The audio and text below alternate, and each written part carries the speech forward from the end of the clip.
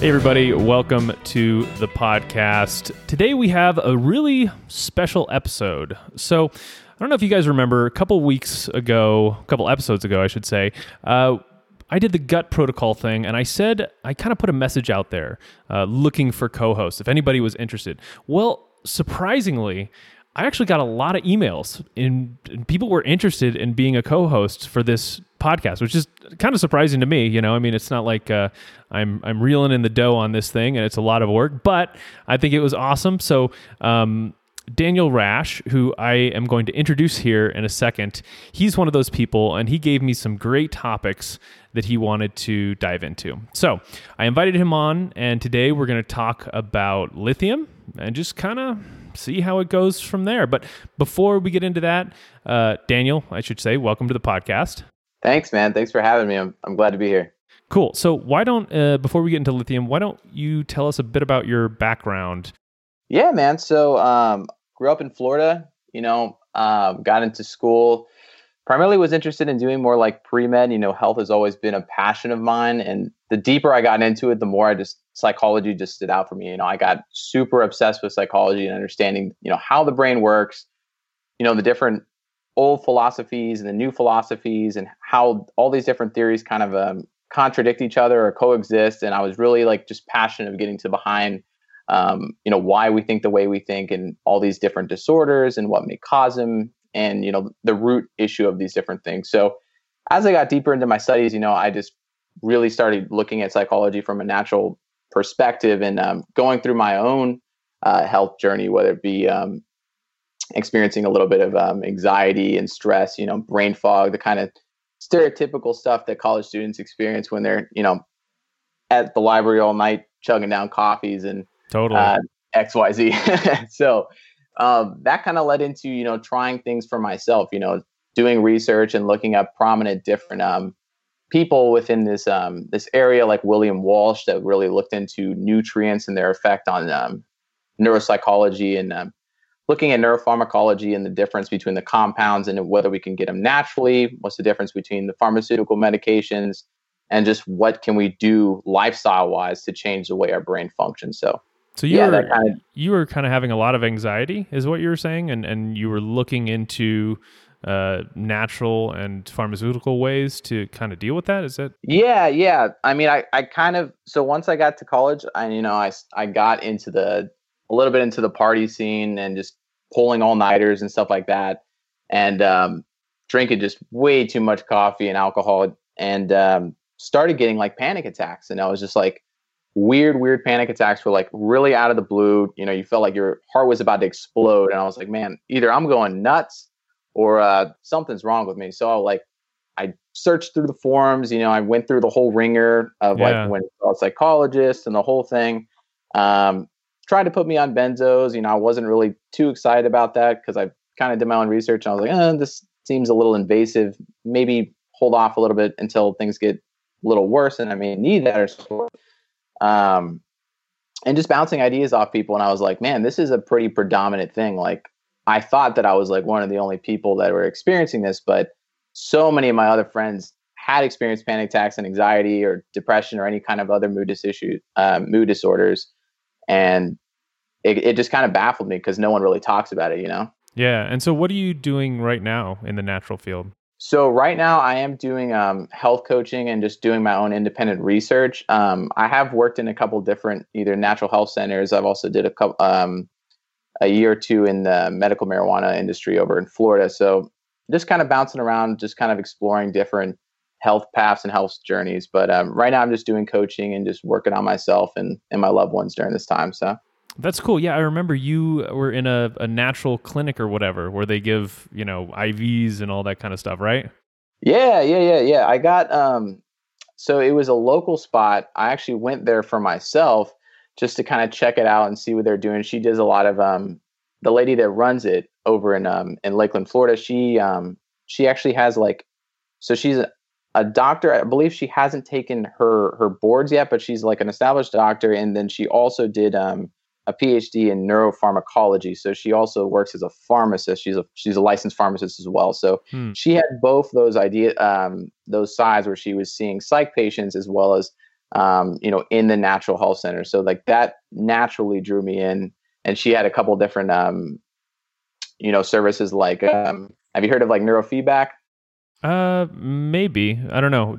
Yeah, neurofeedback is essentially there's a couple different ways of doing it. There's some where they strap on a huge like brain map, and it's basically like a um, ECG where it measures your brain Okay. electrical activity, and then from there you play like basically like glorified video games that you kind of control with your mind. It's super freaky. It's like total Matrix type stuff, but as you kind of do it, it trains different areas of your brain. So that's like the more, I don't want to say evasive, but it can potentially be more evasive because it starts to you're kind of in putting in electrical stimuli into to the brain. Hmm. And then there's another one where it's more you're listening to like almost like a meditation yoga music, and then as the music is playing, you have these clips attached to your ear and the top of the head, and then based on your brain waves, your brainwave patterns, whenever one kind of becomes too predominant, for example, like if your beta waves, which are like your really fast brain activity, kind of like what we're using predominantly right now, if it gets too excessive, there'll be like a mini pause in the audio, which Hmm. is like a way of kind of telling your subconscious or your brain, hey, let's not go there, let's kind of bring it back. So anytime you kind of either you're fixating on something, or you're having like an anxious thought, or maybe I'm a little uncomfortable, I want to get out of here, or you're like, how long is this thing taking? I've been here for over 30 minutes. It'll kind of like do this little pause in the sound to kind of like bring you back. So a lot of it was popularized with epilepsy and seizure primarily, but then people started seeing tremendous results for anxiety and depression and all these PTSD and stuff like that. So Wow. it's been it's pretty popular within the psychology department. It's still a little quacky to like mainstream media, but it's getting there. That's cool. That's cool. So I think that's a good transition into our topic, which is lithium. So you wrote up a big long paper about lithium with a lot of interesting stories and facts, but I thought maybe we could start with like your personal experience with lithium and just to kind of set the stage of why it's important to you, and we're talking about it. Does that work? Yeah, for sure. So I stumbled upon lithium orotate specifically, not Yeah, we the should pharmaceutical. Yeah. we should make that specification. I'm not hiring crazy Yeah, people. yeah, exactly. So just to start off, while I have a bachelor's in psychology, I am nowhere near a medical professional at all. This isn't medical advice at all. Always seek advice from your physician first. But so I'm talking primarily about lithium orotate. So just a little backstory on lithium, just to kind of inform the audience first before I kind of talk about my experience. So lithium in of itself is just a natural element, minerals essentially that's found in primarily ocean water. Um, and with this mineral, it has many different like pharmacological effects. It has many different effects on the brain. So when it's paired with different salts or different amino acids, it has different effects and absorbability across the blood-brain barrier, which is essentially like the wall to the brain. So with orotate, it's an amino acid that allows you to take very small amounts of lithium, like micro doses, and it crosses the blood-brain barrier, giving that neuropsychological effect where you're feeling it Hmm. actually when you take it. In comparison to something like lithium carbonate, which is the pharmaceutical version of lithium, which is like mega doses that has potentially serious effects, but it has been shown to be very positive for different neurological issues. Yeah, so you're not taking the pharmaceutical one. No. No. All right. So what you started taking this lithium orotate. How did that come about? Yeah, so looking into different things that improved mood and stress and anxiety, and something that kind of people call like smart drugs, but in a more natural state. I came across lithium orotate and getting more into the research, I was just seeing a lot of really positive stuff on lithium orotate, creation of new brain cells, um, you know, all these different effects where it was improving the different pathways in the brain, alertness, concentration, all this great stuff. Yep, we can get to that. Yeah, so I gave it a shot. It seemed like it was very subtle at first, and then as I continued to take it more and more for a longer period of time, I started to notice the effects kind of creep up a little bit, and I started noticing, hey, I'm feeling a lot less anxious recently. I've been feeling a lot less stressed. I'm being able to focus a little bit more, have a better concentration and attention.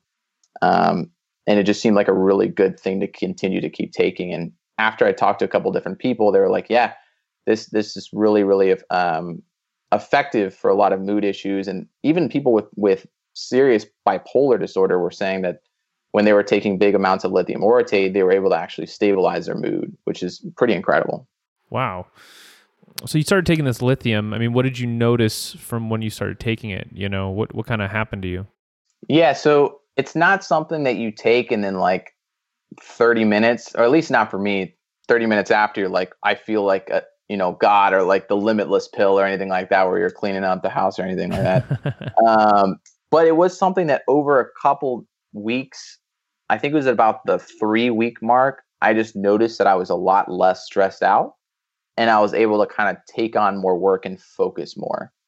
Okay. So it was something that the more you take it, the more it becomes observable, the effects. So they are a little bit subtle, and mind you, it's something that we take in naturally through our food and our water. So when you are it's still a micro dose, but you're like essentially like doubling or tripling your dose. So it's still subtle, but it has a cumulative effect the longer you take it. Gotcha. All right. Well, let's jump into the history of lithium and how it's been used. Yeah. So with lithium, especially with lithium carbonate, like the prescription lithium, if you do a quick Google search, you're going to see it's primarily used for mood stabilization, primarily bipolar disorder, but then they also prescribe it for multiple other stuff.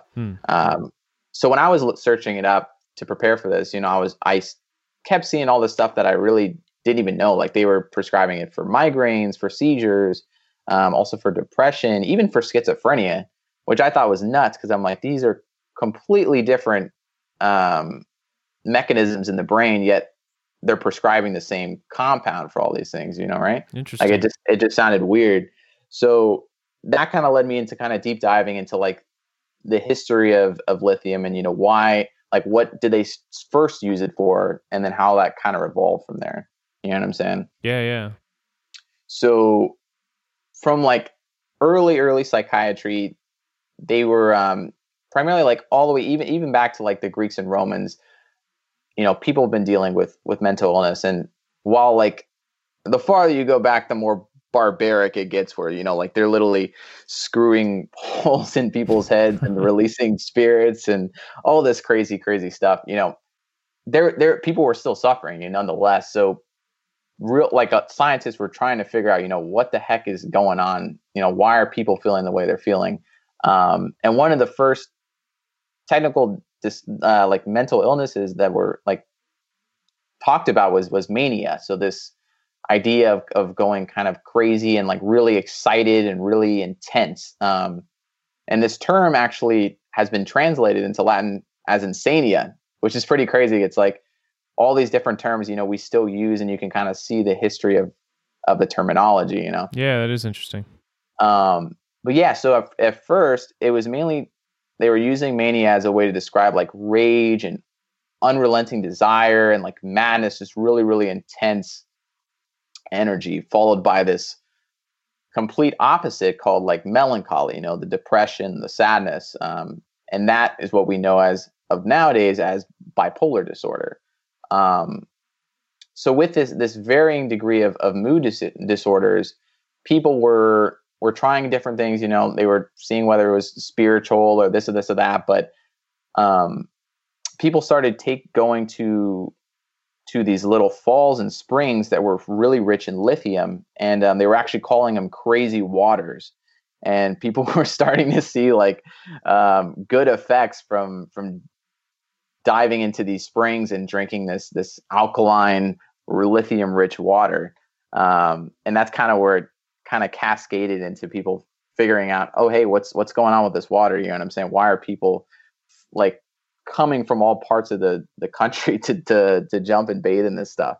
Yeah, that is really interesting how they figured things out in the past. Like we talked about lumbrokinase. It was a while ago, but the Chinese medical doctors figured out that lumbrokinase could help with circulation because they looked at worms and they would burrow through the ground and make like new, tunnels. And they thought, well, maybe if you take worm extract, it will burrow through you and make new ways of energy moving. It's just nuts how they figured things out sometimes.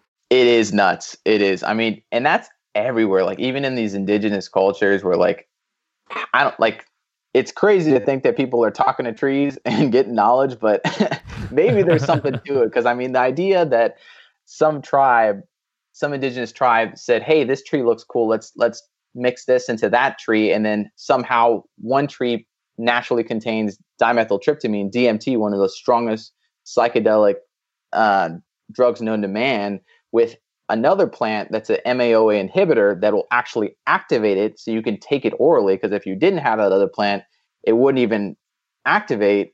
I mean, that's insanity. Yeah, you're talking about the ayahuasca or whatever. Yeah. It's like the intuitive knowledge that they had to mix these plants is just remarkable. So it's like there may be something to just chilling out in nature and talking to the plants and see what kind of answers you get. Yeah, for sure. All right. So with this whole lithium thing, it just kind of exploded. I'm just getting crazy facts from like checking this stuff out. I mean, they found that like it's theorized that lithium was actually one of the 3 major compounds that was responsible for the Big Bang, which is nuts. They even had it in 7-Up, Yeah, most people don't know that, I think, but 7-Up at one time had a decent dose of lithium, so you would take it and it would relax you and calm you down. Yep. Everyone knows about the cocoa leaf and Coke, but not so much about the 7-Up. Yeah, definitely. But yeah, so then it just became more and more popularized until physicians actually started playing with the lithium salts. And I think his name was John Cade, like the 1950s, actually started using lithium citrate, I believe, and lithium carbonate for his patients, and seeing a couple of his patients that were like dealing with severe bipolar and mania and depression, like actually be able to leave the mental institutions that they were there for like multiple years. So that in of itself was just insane. And people heard about that, and then worldwide approval of lithium was established in the 1970s for having therapeutic effects on mental health. So from there, it just kind of exploded, and then there's just been so much research being done on the effects of lithium since then. Gotcha. So it's kind of obvious that lithium has this use for stabilizing your mood or whatever, but what does it actually do in your brain? When you look into lithium, there is a lot of people that say that the mechanisms are unknown. Okay. However, when you look into the research, there is a lot of stuff that is agreed upon. So lithium really acts on protecting the brain. So protecting the brain cells, their integrity of the cells, especially in cases of overexcitation. So whenever people are experiencing seizures or epilepsy or like overexcitability, which can manifest in so many different ways, anxiety, mania, schizophrenia, it protects the brain cells from essentially destruction, or what's called apoptosis, which is cellular death. Mm-hmm. So it keeps the integrity of the brain cells. And then through another mechanism, which is called BDNF, brain-derived neurotrophic factor, it promotes the growth of new brain cells. And this is more of the kind of like smart drug benefits that people experience from lithium orate, where they're experiencing, better memory, less anxiety, more focus and attention, and so on. And then just multiple other stuff like different neuroprotective proteins, preserving cellular brain health and preventing against Alzheimer's and dementia and stuff like that. And then also, go ahead. One thing I was going to say is I don't know if I think a lot of people who are listening probably just think of lithium as a drug for people who are bipolar. Right. And they don't get that it's actually a trace mineral that everybody gets, in their water and their food to a certain extent. Some people a lot more, some people a lot less. So what is really the difference there, I guess, before we move on between, it as being a drug for somebody who's bipolar and somebody who's taking it like you in these smaller amounts? So I would say the main difference is obviously going to be the dose, and the salt or like compound that's attached to the lithium. Okay. So like lithium being attached to orotate is going to have a major difference because it's going to cross the blood-brain barrier easier, allowing for a micro dose, which is going to be a lot safer. Whereas with carbonate, for example, it requires a bigger dose. I believe, I can be completely wrong on the milligrams, but I think it's like 300 to 500 milligrams of lithium carbonate versus like 5 micrograms of lithium orotate.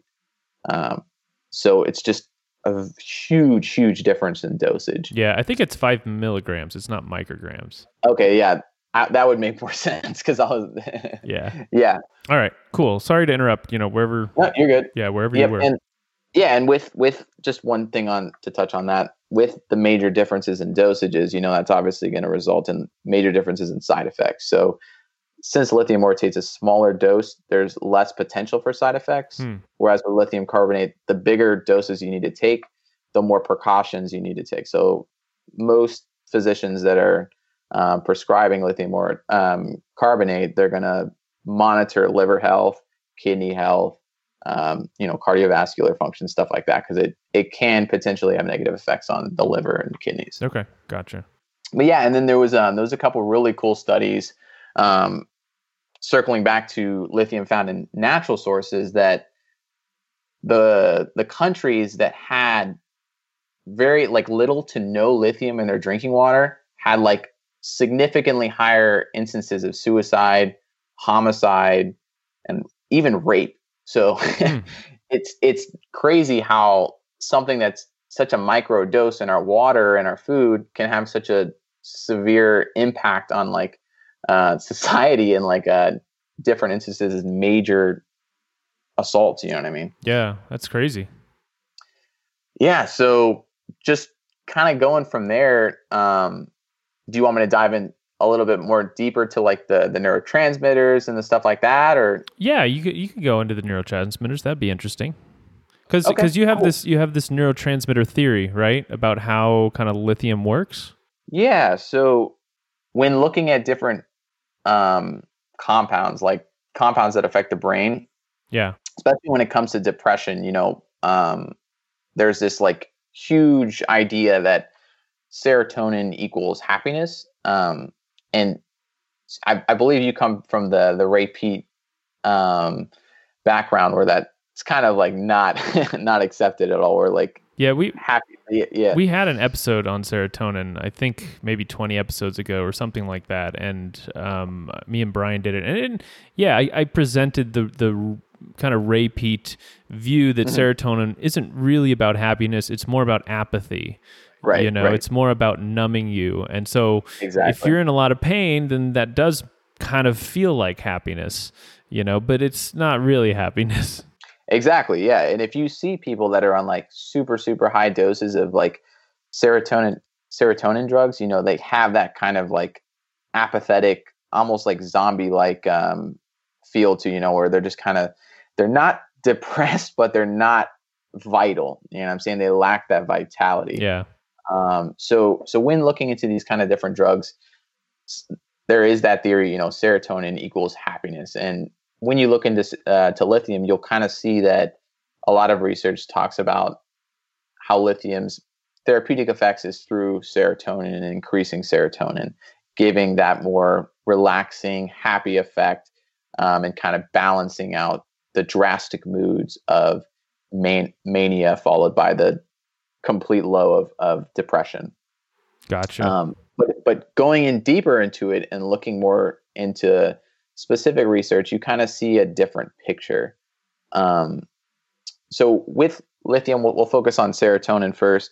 With lithium, you'll see acute effects where when you take lithium, specifically lithium carbonate, you'll see an increase in serotonin. And they actually, if it's prescribed in too high of dosages, it can actually cause serotonin syndrome, which can be almost even a lethal disorder or effect from strong medications. Yeah. But when you look at it long term, you actually see that lithium greatly reduces these serotonin receptors in the brain. And the receptors are kind of like the lock where the key goes. And once you have less of these locks, serotonin is not really able to bind to these receptors, leading into less of active serotonin. So that's interesting. You're saying basically that lithium at first raises serotonin, but then if you take it a long time, it lowers the receptors, so it actually lowers serotonin? Essentially, yeah. If there's less receptors, it's not really able to kind of get into the place that it needs to go. So that was a major player that I found that was a little contradictory to what a lot of people attribute to the benefits of lithium. So then going into another major neurotransmitter, glutamate. Glutamate's the main excitatory neurotransmitter brain. So that's the one that is responsible for our motor functions, you know what I'm saying, our excitation of our brain cells. So in good amounts, this is extremely vital for everything that we do, you know what I'm saying? But when it comes too much, it's neurotoxic to the brain. So that actually destroys the brain cells. So you know how we were talking about a little earlier, how lithium actually protects that overexcitation. So it's protecting from that glutamate activity. So they found that people with, specifically with mania, since they're too excited, they have way too much glutamate going on. So it's super, super neurotoxic to the brain cells. Okay. So researchers found that with lithium, it has such a stabilizing effect on glutamate that it almost has what they call this like push-pull effect, where it brings it into almost like a Goldilocks spot where it's just not too much, not too little, just the right amount. So that's why it has such a wide effect on so many different symptoms, ranging from schizophrenia, mania, epilepsy, seizures, suicide, etc. So that was the other key factor that I found when looking into this. Okay. So those two combinations are like major ideas and implications on why lithium works so great for so many different problems, so many different mood disorders. And then kind of looking at it from there, where it's just like, let's try to protect the brain as much as possible from this excitability and bring it back to a more balanced spot. Then we'll be able to see really therapeutic effects with these patients. So it sounds like what lithium's really doing is it's kind of normalizing serotonin and then it's kind of lowering glutamate. Is that accurate? Essentially, yes. And then if for example, they're in like a super depressive state, arguably that can be too little of glutamate, which would bring it up, which would have that push-pull effect. Wow, that's really interesting, the whole balancing there, that it can bring it up or push it down. Yeah, it's crazy. I mean, I haven't seen a lot of neurochemicals that can do that, so it's pretty cool. Yeah. So you want to hear? I did a little bit of research into lithium. Yeah. So I wanted to look at lithium for Alzheimer's disease. So this has been talked about for years now. I think there's been some recent posts on the Ray Peat Forum and other places online about Alzheimer's disease. And there's a lot of mice studies, suggesting that low-dose lithium can help in models of Alzheimer's disease. There was actually a really recent study published, I want to say just at the beginning of July, that really gave a good summary of the findings. So it said, microdoses of lithium carbonate promote memory stabilization in humans and mice. Prolonged treatment also reduced neuronal loss and increased the density of the neurotropin BDNF in transgenic mice for Alzheimer's disease. The study went on to conclude that very low doses of lithium carbonate can play an important role in neuroprotection, as it can reduce neuronal loss and neuroinflammation in older individuals. And So this is kind of a variation on what most studies are finding, which is that lithium in different forms seems to stabilize memory loss, lower brain inflammation, and increase BDNF and other just like brain protective chemicals. Mm-hmm.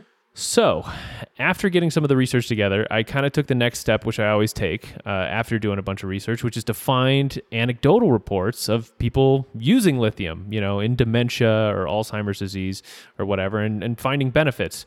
And this is kind of where I ran into a snag, actually. I searched far and wide on Reddit, Alzheimer's forums, Twitter, even comments on articles talking about lithium and Alzheimer's. I joined the largest Alzheimer's Facebook group and looked through older posts and stuff. Nice. I found very few, if any, and I mean, maybe I found one report of using low-dose lithium for Alzheimer's disease. Wow. And that report, it didn't even talk about what results they were getting. It was just someone like saying, hey, I'm taking this or something like that. So Yeah. So there are lots of people, posting threads and stuff suggesting that lithium may be beneficial. But in fact, it's often, it's often the same article almost always posted. It's, lithium orotate stops Alzheimer's in its tracks. But there's very few actual real world, like I use lithium on my grandmother and she's doing great now stories, which doesn't mean they're not out there. Maybe I just didn't find them. The point is, the point is there's articles going back to 2012 talking about lithium orotate stopping Alzheimer's disease. And when I was thinking about this, it kind of leads me to this point I want to make, which is I think one of the most important roles we can play in just this podcast and in our other interactions and whatnot is not just bringing new protocols and supplements to people's attention, but also pointing out protocols and supplements that are being used for some purpose that they're not great at. And so lithium, I don't think lithium falls into this category. I think it is effective for some things. I think for Alzheimer's, it might not be effective. But a good example of this is I got into a Facebook argument with this guy who was talking about the Andrew Cutler's Mercury protocol. Have you ever heard of that? Yep. Oh, yeah. Yeah, so for people who haven't heard of Andrew Cutler, he was poisoned with mercury like back in the late 80s or 90s, and he came up with this protocol to chelate the mercury from his system. Now, it worked really well for him, and all these symptoms he was having went away, so I mean, it was a success. And not only that, other people had success with it too. I mean, they did the protocol and they got some good results. The problem is the protocol is freaking really difficult and tough to stick with. It involves, taking certain supplements every 3 or 4 hours for years on end. Yep. And you can imagine having to set your alarm and wake up every 3 to 4 hours. I mean, it cannot. That'd be a nightmare, man. I ain't doing that. Right? It's a lot of work. So this guy on Facebook, he was in this mole group and he's talking about how, heavy metals are the real problem and the Cutler protocol was the way to go for all these kinds of ailments. And I made the comment that, the Cutler protocol was really marginal at best. And it really didn't show the results that would warrant its difficulty. And because the thing is, all protocol, this may sound super crazy, but all protocols, if they're not nuts and they're based on supplements and getting your body into a natural rhythm, they all have something like a 50% success rate. And I know that sounds nuts, but just going through the process of discipline involved with altering your diet and taking pills on a certain schedule and sleeping on a certain schedule and just like having the discipline to do that for a few months, it's going to actually solve a lot of people's problems.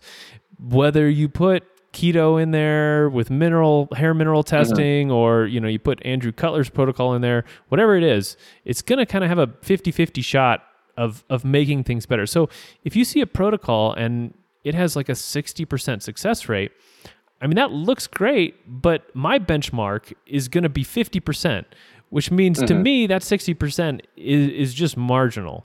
So, if I join a Facebook group or whatever, and half the people are talking about how great some protocol is, and the other half are saying it's not working for them. I know right away that protocol is probably adding very little value. I want to see like 75 or 85% to really get excited about something. Which is why I emphasize things on this show, like getting out of an EMF environment or switching to organic foods or, whatever it is. They have such high success rates. Even if their benefits are small, they have such high success rates that I know they're doing something good. So just to kind of tie that back with the lithium orotate for Alzheimer's disease, after 10 years of people knowing about lithium orotate, for that, you'd expect to start seeing stories and word of mouth to spread about its benefits, You'd expect, right? You would. And there isn't much out there. Yep. But where I do think lithium may be useful is in preventing Alzheimer's from occurring, or maybe halting its progression.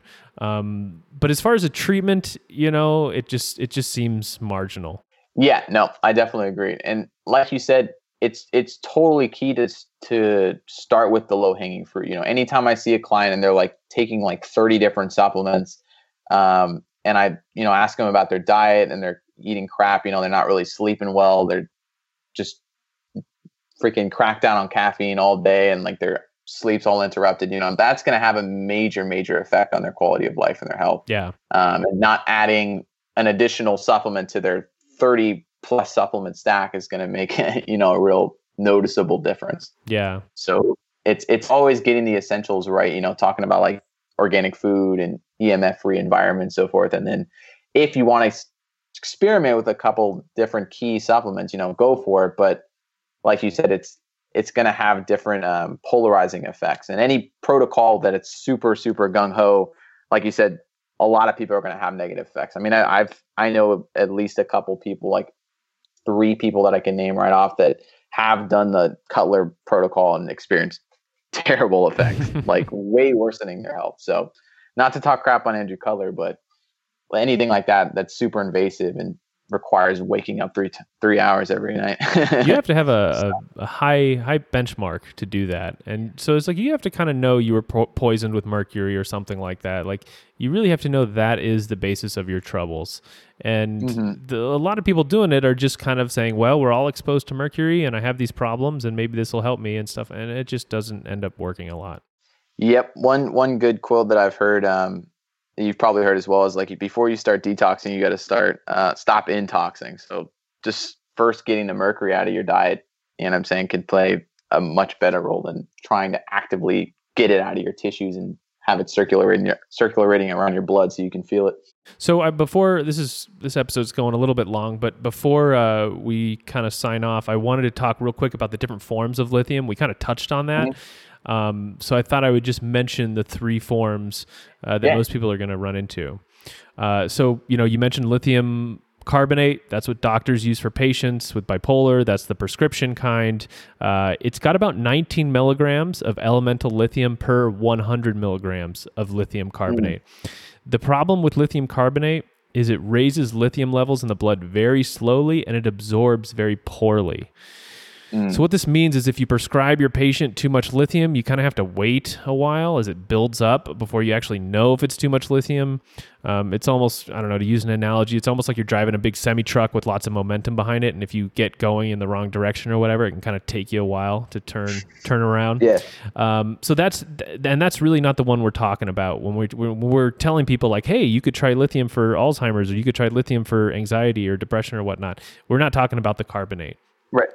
The one we are talking about is lithium orotate, and that's what we mostly discuss today. It's a good form. It's just under 4 milligrams of elemental lithium per 100 milligrams of lithium orotate. Now, there is a little concern around the orotic acid. It sounds like erotic acid, but it's OROTIC acid. It might be mutagenic. Meaning I read something that it could, be cancer causing in the long term, but it wasn't really that proven. So it was just kind of like something thrown out there like, hey, we might be weird about this. So I wouldn't worry too much about it. There's another form of lithium though, that I've experimented with that I'm personally a fan of, and that is lithium chloride. Now, lithium chloride, it kind of has a checkered past because in the 1940s and 50s, it was used as a salt substitute. So people would, want to avoid salt, and they'd use lithium chloride, and they'd be putting grams of this stuff on their food, just like they were using salt. I know. Oh God, this is not good. Well, and that's the thing is, unlike lithium carbonate, which has this slow and poor absorption, and so you need tons of it for it to work, lithium chloride absorbs super quickly and will raise blood levels of lithium very quickly. So yeah, a bunch of people died using it as a salt substitute. Oh God, so stick to salt, ladies and gents. Yeah, don't overdose yourself on lithium. So why on earth, the question is, why on earth do I like this deadly form of lithium? Well, I like it because it absorbs so well. So you can actually use much lower doses of it to kind of get your desired effect. So in a way, it's in some ways safer because it won't build up over time, and you can use the lowest possible dose to kind of get the benefits you're looking for. Yeah, there's actually a lithium chloride product on Amazon that starts at like 500 micrograms per dose. Oh, nice. Which is 1/10 the strength of like the lithium orotate, and so So and it's it's way less than lithium carbonate, obviously. So you could try 500 micrograms, and if it doesn't work for you, you could up it to 1 milligram, and then you could just kind of keep going to find the spot where you don't have depression or anxiety or whatnot. Interesting. Yeah, I have to check that out. I think actually, yeah, correct me if I'm wrong, that's the natural form that is found in ocean water, like in brine. Yeah, it's the ionic form. It dissolves very well in water. And I'll actually tell you a little story about when I experimented with lithium. And this was many years ago. This was probably like, I don't know, 9 years ago or something. I tried orotate and chloride. I didn't like the orotate. It made me feel very strange in my head. I don't know why. But the lower dose of the chloride, I really felt great on. It relaxed me. I was like in love with it. At the time, I kind of had this philosophy that if a little was good, more was definitely better. So I ramped. I definitely had that philosophy. So I ramped up the lithium chloride over probably a couple of weeks until I was probably taking, I don't know, a couple teaspoons per day. And I was very stressed at the time. So it really zonked me out, and I just loved it. But then my hands started to shake, and I started to get like Parkinson's-like syndromes. It freaked me the hell out. I was like, oh no, I've messed something up. But it was okay. I mean, the great thing about the chloride form is it's so easy to absorb. Your body just deals with it way better than carbonate. So I stopped taking it, and literally my hands stopped shaking like 2 days later. So I was fine. That makes sense though. There's this dude. I don't know if you've heard of him. His name's Nathan. He's pretty popular on he writes a lot on the Ray P forum. The Hatch guy? Yeah. He wrote a book. I think it's F portion control. Portion control. Yeah, exactly.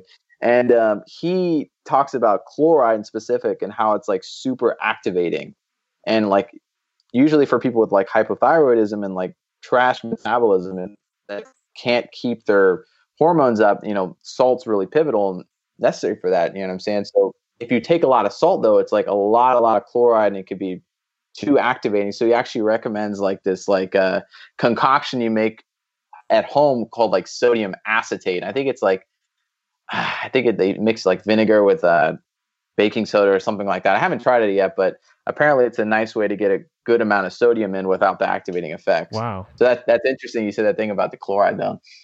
Yeah. One other thing I was looking at was one of the studies I was reading had all these case studies of people who tried lithium who had both Alzheimer's disease and other mental problems. Mm-hmm. So, they would have anxiety, depression, insomnia, outbursts of rage and stuff like that. And then they also were developing Alzheimer's when they were given the prescription of lithium.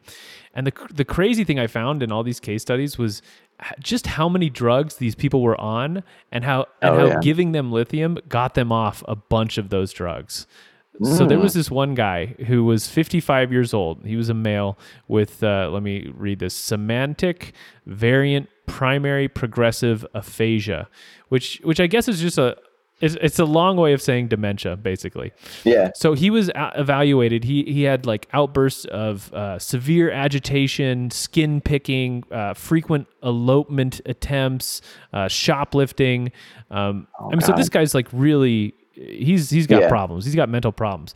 So at the time of evaluation, he was being treated by another psychiatrist for all of these things. And this is his list of drugs that he was on. Donepezil, 23 milligrams, clonazepam 1 milligram, so that's Xanax. Duloxetine 60 milligrams, fluvoxamine 100 milligrams, venlafaxine 37.5 milligrams, and this is the crazy one: lisdexamfetamine 30 milligrams. Oh, that's Vyvanse. That's like that. He's tweaking, man. That's medical meth. I mean, no wonder the guy is shoplifting and like having he's got like basically like PCP in his bloodstream, man. I mean, he's going. No wonder he's picking his skin. I mean, he's got. It's anyway. The moral of the story was they gave him 1,200 milligrams of lithium, and his behavioral symptoms resolved, and they were able to lower or take him off all of these other medications. Nice, which is just great. I mean, I think he died like 4 years later, but well, I mean, if you're on a bunch of antipsychotics, they seriously lower your lifespan. But the thing is, it just shows how powerful lithium is at treating almost any kind of mental health problem. And it's very low risk to try it. You know, I mean, it's no big deal at all. So today, I add probably 1/8 of a teaspoon of lithium chloride water to my 1 liter water bottle. So I'm getting maybe a few milligrams of lithium a week, and it's just so low risk to try, and it's probably protecting my brain and stabilizing my mood and lowering my anxiety. I mean, it's probably doing a lot of things. So I think it's great if you have an unstable mood or high anxiety. You can just try a bit more lithium and see if it helps. Yeah, and even if you don't want to add another supplement to your supplement graveyard, you can just add in some more dairy or some more fish. I think it's also rich in like grains and vegetables, and I think pistachios as well. So I mean, if you up your food dose, I mean, you could reach like 1 milligram, 3 milligrams, 5 milligrams at the highest, and that's a deal right there. So. Yeah, I think it's in Pellegrino too. It's decently high in the fizzy water.